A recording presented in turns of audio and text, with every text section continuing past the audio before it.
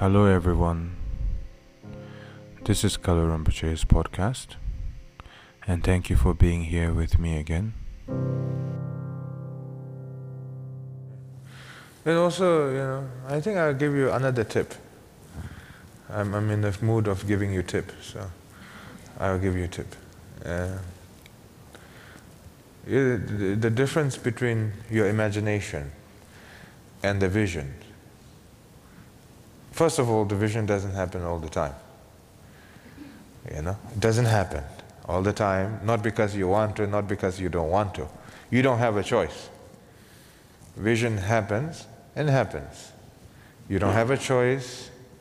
You don't have a desire in that very moment. You don't have a fear in that very moment. Yeah. That's why it is called vision.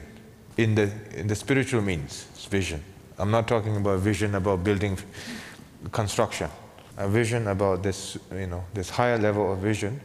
In that very moment, you don't have this imagination or subtle desire of continuity. If there is a beautiful person, whether it's a man or a woman, whichever is your preference, and then that person touch your hand, your arm, and then, you have this tingling feeling in your mind, and say, oh, I wish this moment continue, and that's an imagination, that's a grasping, that's wanting it more. And then similar to that, sometime when you're in the retreat or when you're practicing, some beautiful imagination will come, but that is not a vision. If your imagination continue and then you become the director of the movie and all the thing, that is simply a distraction, that is not a vision.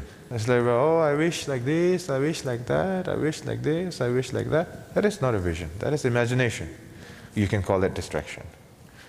Vision is something that you see it, you hear it, you feel it, and maybe it will last for 10 seconds, it will last for 15 seconds, not longer, sometime maybe 20 seconds.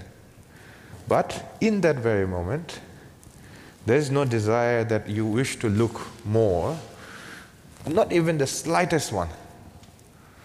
So therefore you have to understand your mind, what is the meaning of the slightest. If you don't understand what is the meaning of subtle desire, then you will not understand whether it's a vision or whether it's your imagination. You have to understand your emotion first in the subtle level in order to understand the vision.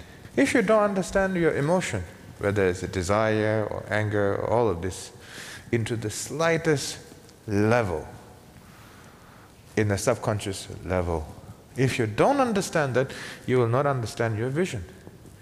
Because then you cannot make a distinction between the imagination and the vision. In order to understand as a vision, you need to have a very profound depth of understanding what is the ongoing desire into a very subtle level of mind, whether it's an anger, whether it's a jealousy, whether it's a lust sensation, whether it's attraction. So if you understand into a very subtle level, not just a physical sensation, but into a very subtle level, that deep down in your mind you still love that person, you still love this object, you still attached to this thing. And if you still don't know that, and behaving blindly, you are incapable of seeing any type of vision. So therefore you should not claim that you see some sort of vision before that. So in order to understand the vision, as a vision, you need to understand the very subtle level of emotion. You cannot see a vision without understanding yourself first. You have to understand yourself 360 degrees in and out. Then you can understand a little bit of distinction. What is the true meaning of vision and what is the imagination? Was there a subtle undercurrent desire that you wish to happen? Or was it due to some other people's behavior that somehow subconsciously you are interacting your mind, that your mind is functioning in that direction? Or simply a shining star from the middle of nowhere that appears, So the vision has to be something like a star that appears from the nowhere due to no circumstance from external influence. If your imagination or so-called vision is due to other person's behavior, other person's interaction, or your interaction with them, then whatever you're imagining is same as you're dreaming in the night. Whatever interact you'd have a daytime, then you tend to hold into that. Then you bring it into the nighttime. If you're alive, you bring it into the death, or in the state of the bardo. If you're alive, then you bring it into the state of sleep. Or if it's not asleep, then you bring that event, whatever the interaction you had, into your daily busy traffic thoughts in your mind. So these are the three things. So if you understand these three things very clearly, then the possibility of seeing some vision is a possibility. So therefore, don't get excited. But if you see a vision, there will be absolutely no desire of wanting it more or wanting to continue. It will appear, it will stop by itself. And you will understand fully. That is the meaning of vision. In order to understand and to reach that level, that is truly a vision, you need to understand all the three stages. And that is, when you are dreaming, is due to our daytime activity, that we pollute our mind, that we interact into the state of the dream naturally. And then, during the time of death, or in the state of the bardo, we accumulate all the lifetime habit, then we use it, we pollute in the state of the bardo, then there's an endless fear, endless cycle of fear. If it's not an endless cycle of fear, then it's not a bardo. Right? So there's an endless cycle of fear due to the accumulation that we have done over the lifetime, just like in the daytime. If you're not sleeping, then you're interacting with somebody talk good with you, somebody talk bad with you, you interact with something, whether it's black, white, gray, yellow, colors, can also manipulate your mind into a different perception, different imagination, different thoughts, whether you react to them or whether you don't react to them. So you need to understand very subtle level of desire, subtle level of expectation. So then if you're able to understand fully in and out, then the possibility of understanding and seeing the vision is definite. I think I lost a lot of money right now. Because if I make into a book, oh my God, I will be rich.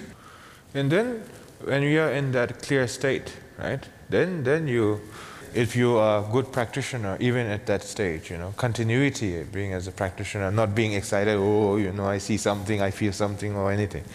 If you continue, then it's a possibility to receive a transmission over time. Like Shawarepa. Like how he received the transmission of the Siksa Mahakala. How Chungpo Nanjo received the transmission of the 5 jewels of Niguma. And also the rest of the lineage masters as well. Then all these are possibility. Like an example, many of the Siksa Mahakala practice is written by Kedrubje, Jalsabje. There's the 2 main students after Jetsongkhapa. Kedrubje is very, very connected with the Siksa Mahakala because he was interacting with the Siksa Mahakala on a daily basis, in his clear state of mind. He was not going bizarre in his mind. He was just being a practitioner. All this Jetsongkhapa and Kedrubje and Jalsabje, they all have the capacity to interact with Manjushri, and then with the Siksa Mahakala, like having a conversation. And these are possibility if you are simply a practitioner.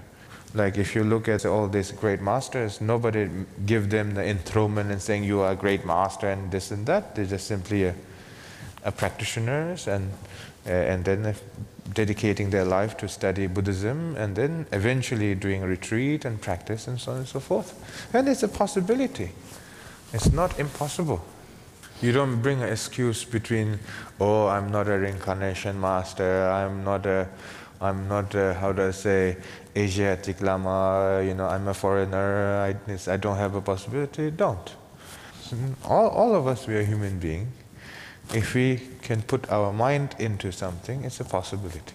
Because I know how lazy I am. And if I can have a vision, and you can have a vision too. Not because I know how great I am, I know how lazy I am. If I can have a vision, you can have a vision too. So that's it. So it's very important. Thank you for listening. Bye for now.